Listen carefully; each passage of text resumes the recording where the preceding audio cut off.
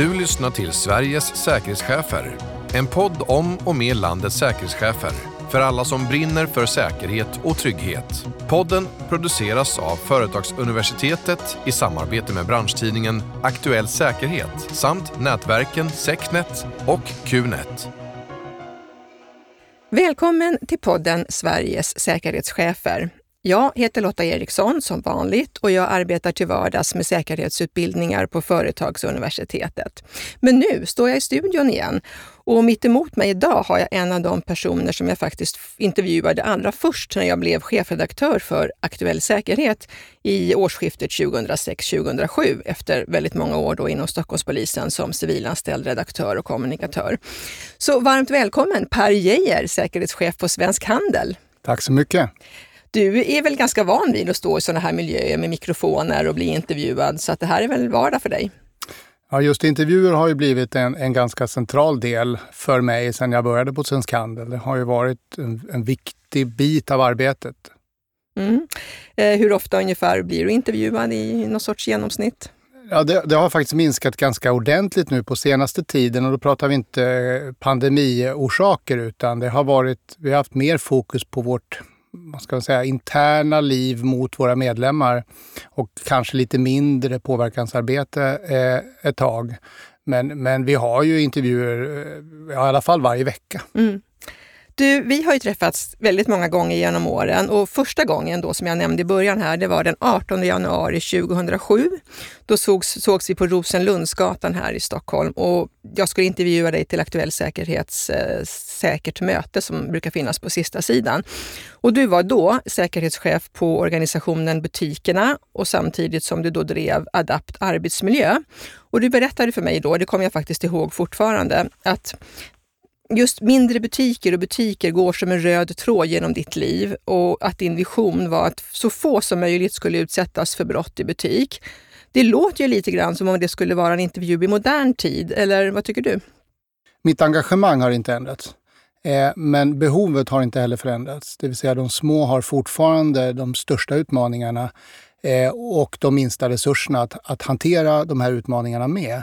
Så att jag tror att nej, det har verkligen inte förändrats och utsattheten i stort i handeln har ökat och blivit värre. Vi ser mer hot- och våldhändelser, vi ser mer stölder.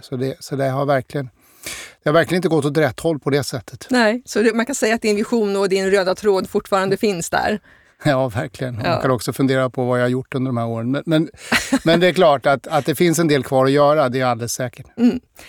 Du blev säkerhetschef då på Svensk Handel i augusti 2011, så det är ganska snart 10 år sedan. Berätta lite kort om Svensk Handel och ditt arbete idag. Ja, Svensk Handel är ju en arbetsgivarorganisation och en intresseorganisation för handelns företag. Och min roll är ju då både att vara opinionsbildande inom säkerhet, det vill säga förändra synen på säkerhet, förändra lagstiftning och annat. Men också att stödja våra medlemmar i deras säkerhetsarbete konkret med olika typer av utbildningar, olika typer av verktyg. I teorin har någon form av uppdelning 50-50, men i praktiken så är det nog en ganska... Där är det nog ungefär 75%. Vi är 4 personer nämligen på säkerhet på Svensk Handel och i princip 3 heltider går åt just till det operativa säkerhetsarbetet, det stödjande säkerhetsarbetet mot våra medlemmar. Och sen har vi en 4:e kvar då som jobbar med opinionsbildningen och lagstiftningsförändringar och politikermöten och Almedalar och allt annat sånt. Så säkerhetsenheten på Svensk Handel är 4 personer och du är dess chef då? Exakt, vi är 4 inklusive mig och jag leder den enheten. Och där har vi lite olika expertis. Vi har bedrägeriexpertis, vi har fokus på våra blufffakturer, det som kallas för varningslistan. Och sen har vi det som vi kallar för vårt säkerhetscenter som är samlingsnamnet för just det operativa stödet som medlemmar och andra företag också kan använda sig av. Du nämnde själv operativt säkerhetscenter. Berätta lite mer om vad det är för någonting. Jag kände det ganska direkt. Jag hade ju precis som du nämnde en roll då som säkerhetschef på butikerna, men egentligen så la jag i huvuddelen av min arbetstid som chef för Adapt. Där vi jobbade med konsulttjänster, framförallt inom säkerhet, men vi var ju ett arbetsmiljökonsultbolag. Och i princip första dagen när jag började på Svensk Handel så kände jag att jag sakta kom längre och längre bort från verkligheten. Just den här liksom dagliga driften och förstå vad våra medlemmar egentligen drabbas av.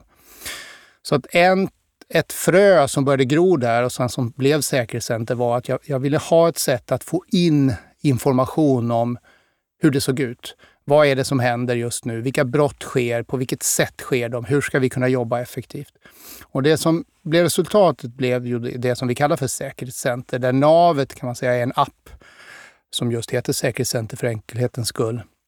Där man som handlare och annan företagare också, vi har den öppen för alla, kan anmäla brott, polisanmäla brott också, läsa till sig om tips kring olika händelser och också ha en kommunikation med andra via olika typer av grupper och sådär. Och tanken med det och resultatet också är att vi får in oerhört mycket data in till oss på säkerhet kring händelser som sker över hela landet. Och vi kan då dels se brottsutvecklingen, men vi kan också se lokala företeelser. Vi kan se brottsmodus som upprepar sig så att vi kan gå ut med varningar och varna dem vi ser som ligger i farans riktning och drabbas igen.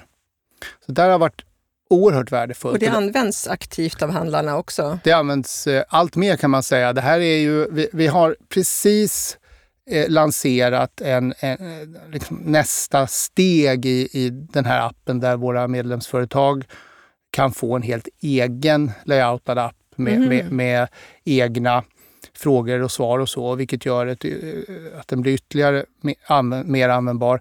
Men i och med det så har vi också sett ett ökat tryck. Så att vi är just nu i en väldigt expansiv fas i användandet av det här säkerhetscentret. Och ju fler vi är som hjälps åt och samla in data, desto bättre blir det här underlaget. Och det här är helt frivilligt och kostnadsfritt för handlarna? Eller? Ja, det är helt kostnadsfritt. Och det är också öppet för andra. Man behöver inte vara medlem i Svensk Handel, men man behöver heller inte tillhöra handeln för att ha nytta av det här. Utan just nu är ju den grundversionen av appen, den som är gratis och bara att ladda ner, den är ju ganska handelsorienterad förstås. Vi ställer frågorna utifrån stölder och vilket typ av produkter som man vanligtvis stjäl.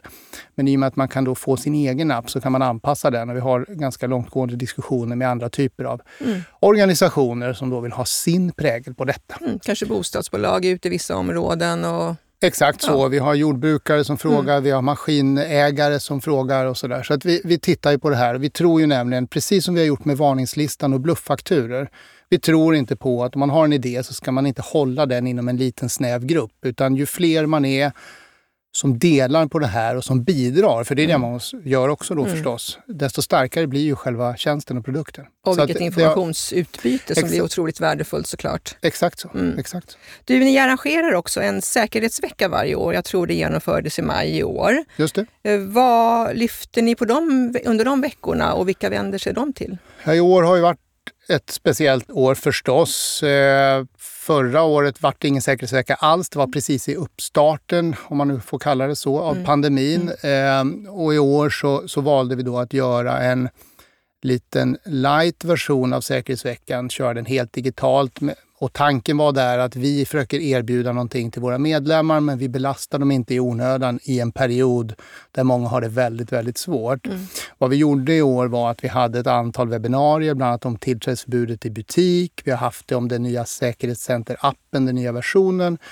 Vi har haft webbinarier om bedrägerier.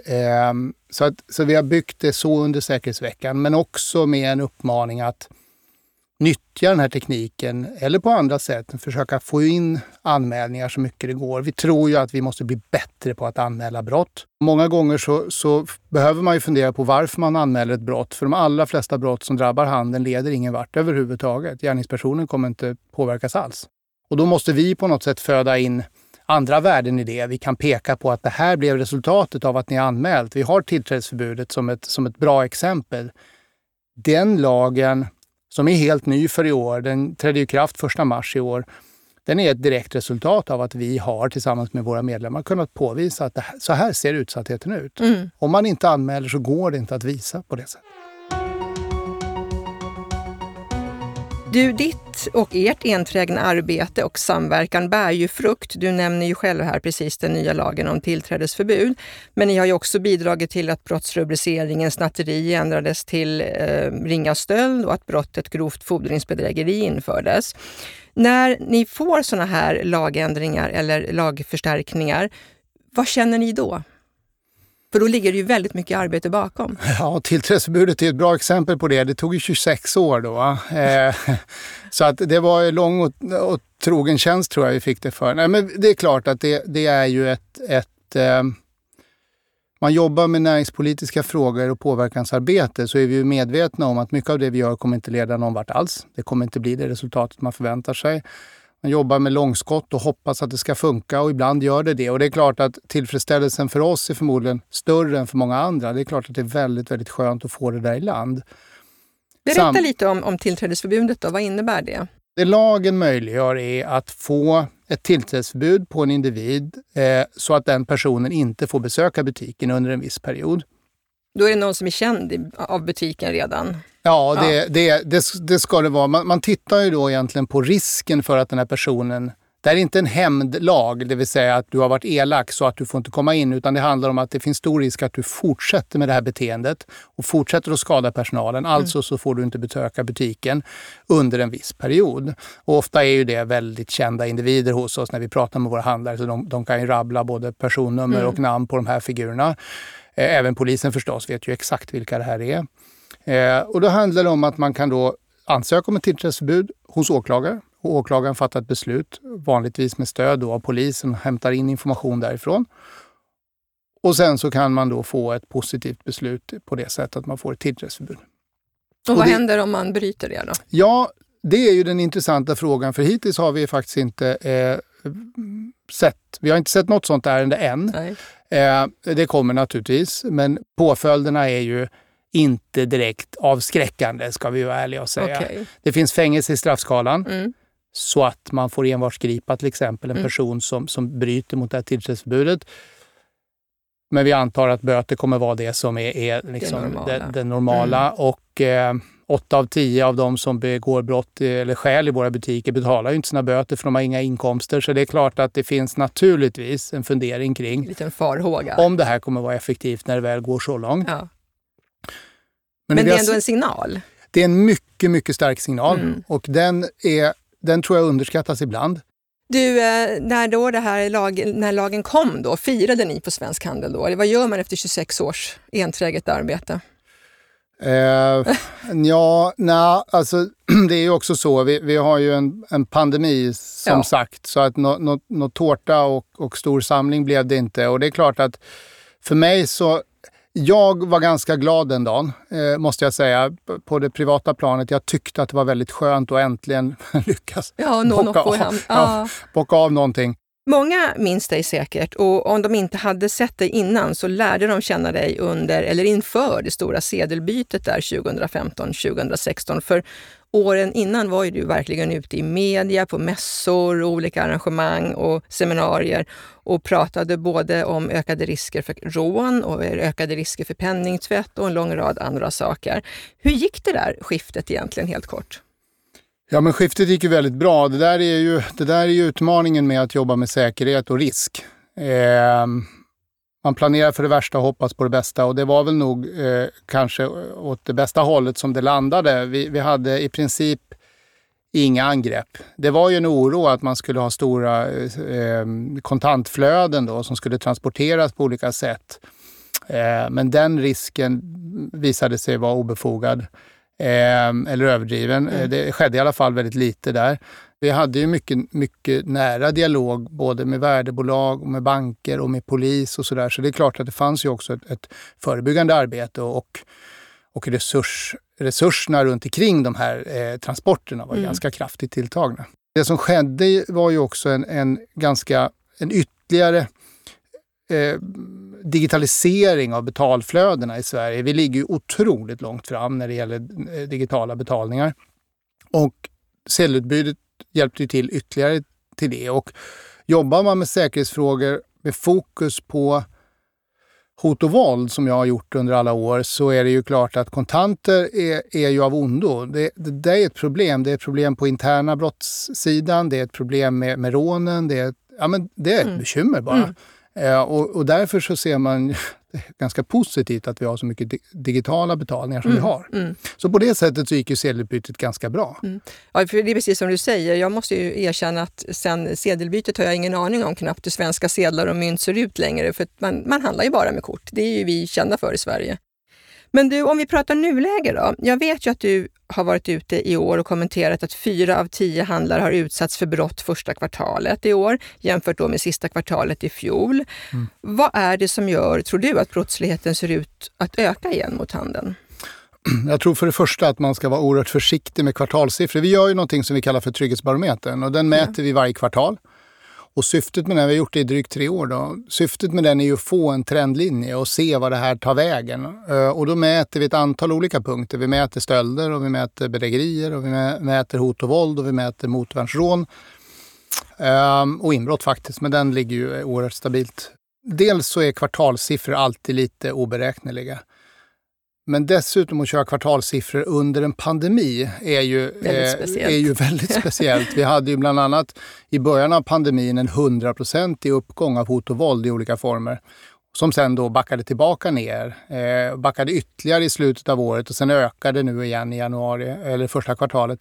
Så att man ska nog vara lite försiktig, men vi har sett en tydlig trend i dels att de här brotten har ökat under den tiden vi har gjort mätningarna.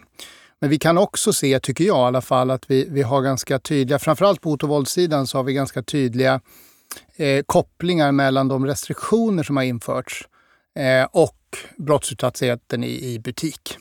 Man får nästan försöka tolka det separat och sen får man titta på flödet i stort istället. Och där har vi en stadig uppgång kan man säga av både stölder och hot och våld mot handel. Ja.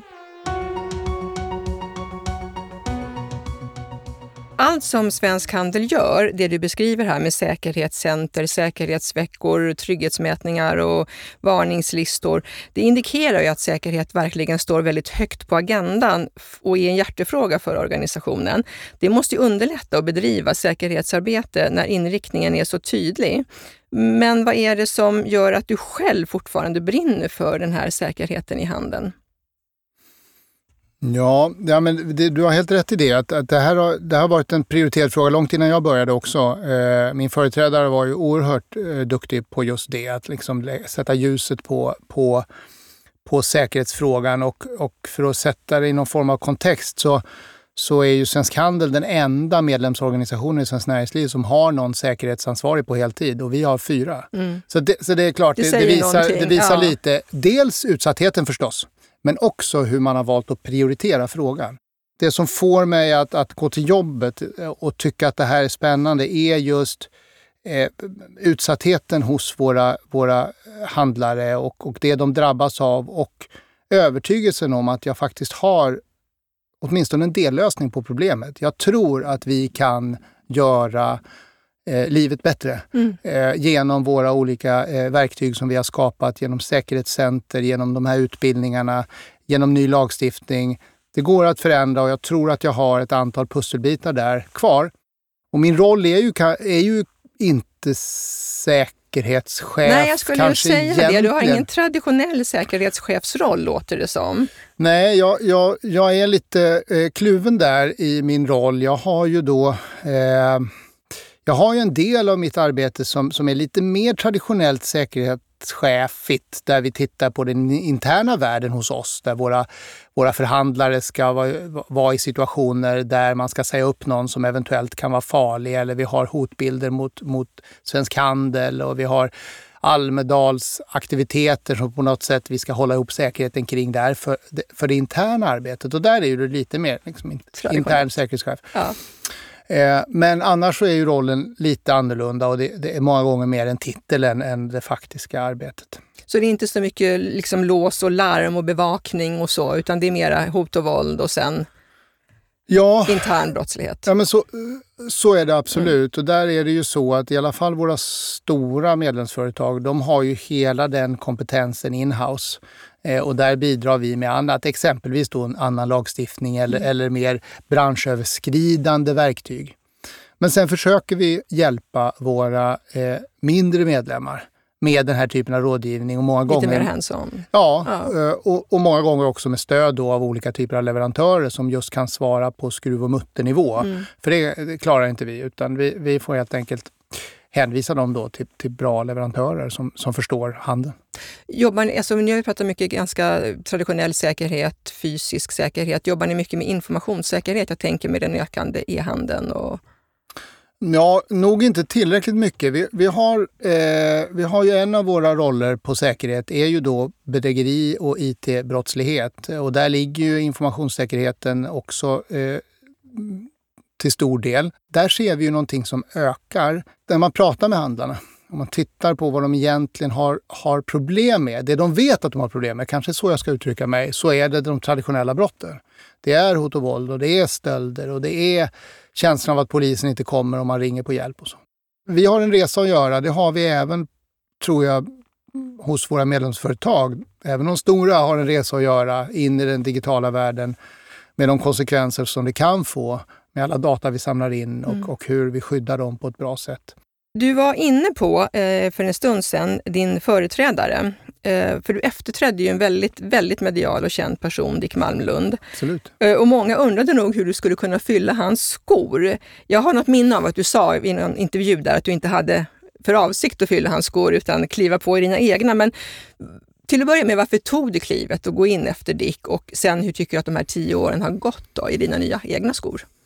Ja, men jag tror att det är klokt att försöka göra sin egna resa och speciellt om man tar över efter en sådan ikon som han ändå är. Och han gjorde ju naturligtvis ett fantastiskt jobb på alla sätt. Så att det var ganska uppenbart från början att nej, men det här måste göras på eget vis. Och det är klart att vi är olika som personer. Och jag vill nog säga att jag tycker att det har gått relativt bra. När jag började så anställde jag ganska tidigt ytterligare en person. Vi blev 2 ganska fort och sen blev vi ytterligare en person ganska snabbt. För att jag tror mer på teamet än på vad jag själv kan leverera. Så det har ju varit målet hela tiden, att försöka få ett bra team som levererar. Och det har vi faktiskt gjort under de här åren. Så jag tror att det som triggade mig där var att jag ville utmana mig själv, och det var ett erbjudande som jag helt enkelt inte kunde tacka nej till. Nej, de kommer ibland och då är det bara att hoppa. Ja, visst. Och det är jag glad att jag gjorde. Det har varit både upp- och nedgångar förstås. Så är det väl alltid, men jag är väldigt glad att jag tog det klivet. Du Adapt då, berätta lite. Hur hamnade du i det här med arbetsmiljö och säkerhet, startade eget företag? Starten för mig, det var bevakningssidan faktiskt. Jag jobbade på Securitas som väktare och hade under ett par år en tjänst där jag åkte runt tillsammans med en kollega under natten och åkte egentligen på bråklarm på nattöppna butiker. Om man förenklar bilden lite. Och det var ju en resa som också var väldigt lärorik. Men jag såg också baksidan av att inte ha rutiner på plats. Vi hade ett antal situationer där jag tyckte att de butiker vi stöttade inte fick den hjälp de faktiskt behöver. De medarbetarna där som hade blivit rånade fick inte stöd och hjälp av sina chefer. Jag tyckte också då, det har säkert förändrats massor, men jag tyckte också då att min arbetsgivare betedde sig lite märkligt just när det var lite grövre situationer och där väktarna då råkade illa ut. Att man tog inte jätteväl hand om sin personal i sådana situationer, och jag tyckte att det där borde gå att göra bättre. Ja. Så att jag valde att läsa till personalvetare med inriktning mot psykologi och hade en idé om att jag skulle nog försöka bli en bättre chef än många av de chefer jag hade stött på och inte framförallt på bevakningsbolaget då, utan framförallt hos våra handlarkunder. Där jag tyckte man betedde sig ganska illa faktiskt. Och när jag då läste på Stockholms universitet så valde jag att göra min C-uppsats kopplat till hot och våld i nattöppen servicehandel. Och det var inte så många kedjor som hade nattöppen servicehandel i centrala Stockholm. Så det var en kedja som jag då gjorde besök hos och lämnade ut enkäter till och fick en massa svar hos och sådär. Jag gjorde det här tillsammans med Arbetslivsinstitutet faktiskt och en professor där. Och det blev en C-uppsats som sagt som dels öppnade dörrarna in mot Arbetslivsinstitutet och Arbetsmiljöverket där jag fick en anställning direkt efteråt. Och sen också öppnade dörrarna till en del av de företag som jag var ute och hälsade på och framförallt deras dåvarande säkerhetschef. Som ringde mig och undrade vad fasen jag höll på med och åkte runt och frågade deras butiker. Så vi hade en ganska lång diskussion och det är en relation som fortfarande är väldigt god. Ja, vad kan jag säga. Ja, så det var en start för oss båda. Jag fick som sagt sen en anställning på Arbetslivsinstitutet och gjorde då skrev ett antal rapporter, forskade en del kring hot och våld. Mm. Och min idé var då, forskningstesen var ju att om man har en serviceverksamhet och personalen blir utsatta för hot och våld, då är det svårt att begära att de ska kunna ge en god service. Utan kan man lägga pengar och resurser på att skapa en trygg arbetsmiljö för de som jobbar i butik så kan de också erbjuda mycket bättre service till kunderna, det vill säga öka försäljningen. Och sen började vindarna blåsa lite annorlunda. Man började prata om ohälsotal i Sverige, varför det är så många sjukskrivna. Arbetslivsinstitutet ändrade sin inriktning och efter ett tag så lades det faktiskt ner också. Men jag kände då att nej, det här kommer inte bli så mycket mer forskning kring hot och våld i arbetslivet. Den tiden är nog över på Arbetslivsinstitutet. Så jag valde då att starta ett eget bolag inom arbetsmiljö. Finns det och det kvar var ju idag? Adapt. Ja, det finns kvar, vad jag vet. Ja, det har ju varit en tuff period för konsultbolag under det här året. Så jag vet inte hur de mår just nu, men vad jag vet så finns det kvar. Då är det ju verkligen säkerhet, handel, arbetsmiljö som har genomsyrat hela ditt liv. Men om du inte arbetade med just handel och butiksfrågor, vad skulle du jobba med då, tror du? Jag tror fortfarande att jag är en person som behöver ha det genuina engagemanget för det jag gör. Jag är faktiskt... Bevakningsbranschen ligger mig varmt om hjärtat. Det är nog också för jag började där. Ja, och jag tycker om människor och jag trivs med tanken på att få personer i ett team att prestera så bra de bara kan utifrån de förutsättningar som finns. Så där är nog just bevakningssidan intressant. Hur skulle du beskriva dig själv som säkerhetschef och ledare då? Jag tror att jag vet att jag är väldigt självgående i det, att vår enhet har jobbat väldigt självständigt. Sen tror jag att jag har ett väldigt nära ledarskap. Vi har väldigt mycket kommunikation i gruppen. Alltså vi pratar i princip, inte oavbrutet, det låter ju inte bra, men som det är nu till exempel så har vi ju möten varje morgon. Vi jobbar ju helt på distans, men vi jobbar ju med möten varje morgon. Och vi kör både den sociala biten och den operativa biten i de här mötena. Vilket gör att vi får en väldigt nära relation i teamet. Så det tror jag är egentligen det som kännetecknar mig. Du utsågs ju till årets säkerhetsperson i Security Awards där som Skydd och säkerhet arrangerade 2014. Och du har också själv suttit med som jurymedlem.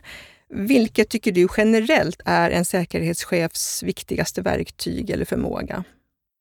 Dels så måste ju naturligtvis en säkerhetschef kunna det som man är tänkt att utföra. Det vill säga själva hantverket är ju viktigt förstås. Och det förändras idag ganska snabbt. Det kommer många fler krav på säkerhetsskydd till exempel som vi är ganska yrvakna kring. Ja. Så att det finns naturligtvis ett behov av att åtminstone kunna tillgodogöra sig den typen av kunskap så att man kan leverera.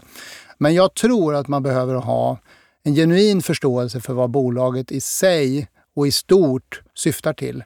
Och vilka parametrar som gör att ekonomi ibland vill satsa och ibland inte vill satsa och vad ledningen är på väg. Och man måste verkligen ha förståelse för helheten tror jag för att kunna få igenom sina idéer och kunna motivera säkerhet som ofta bara är en kostnad. Och när allting går bra så fick man inte ut någonting för pengarna tycker man, för det hände inget. Nej, precis. Så att man behöver verkligen kunna se helheten. Man får ju ändå säga att du är en välkänd profil, inte bara för oss inom säkerhet och inom handeln, utan faktiskt också för gemene man som någon gång tittar eller lyssnar på en mediasändning. Men vem är Per Geijer privat?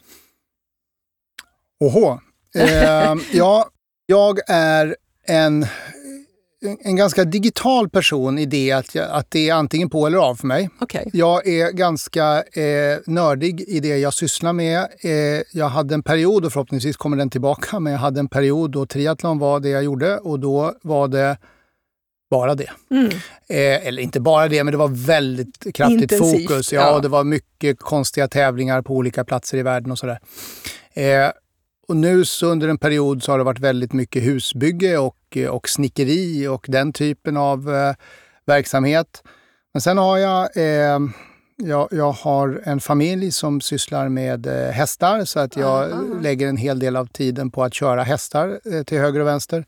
Jag har hundar och jag har en båt som jag åker ut med. Så att tiden går åt kan man säga. Jag förstår det. Ja. Men kan du vara helt ledig? Kan du vara helt av också? Eller är du tillgänglig för media och branschorganisationen 24/7? Nej, jag kan vara helt ledig.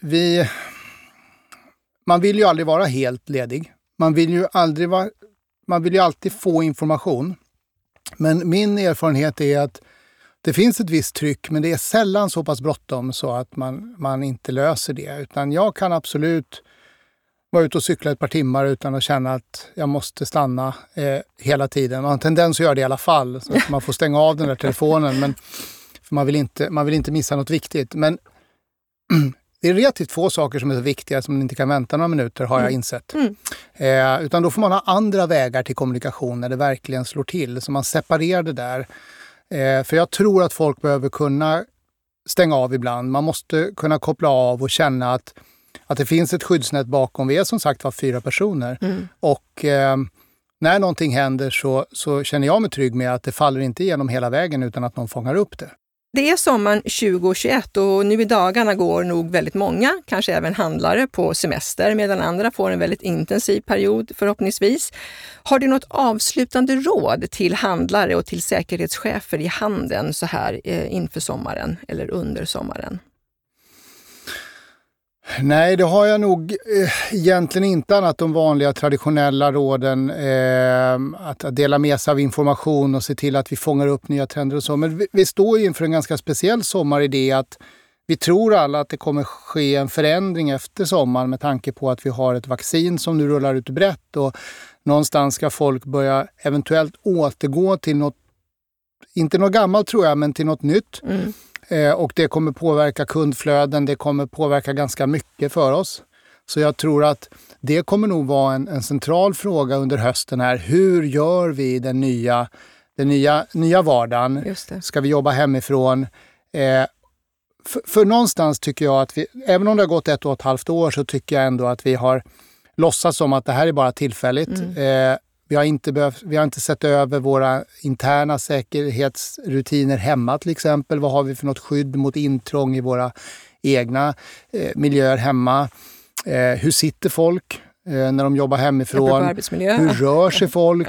Dricker folk för mycket sprit när de är hemma? Arbetsgivaransvaret. Det här kommer man nu behöva ta i ordentligt när man ska sätta upp den här nya modellen som jag tror kommer bli en hybrid. Man kommer kunna jobba hemma ett par dagar och man kommer jobba på kontoret några dagar. Och det kommer också påverka våra kundflöden i våra butiker. Kommer folk vara hemma där de bor och vilja handla där? Eller kommer de vara i city där de har sitt kontor och vilja handla där? Och hur ska vi matcha det?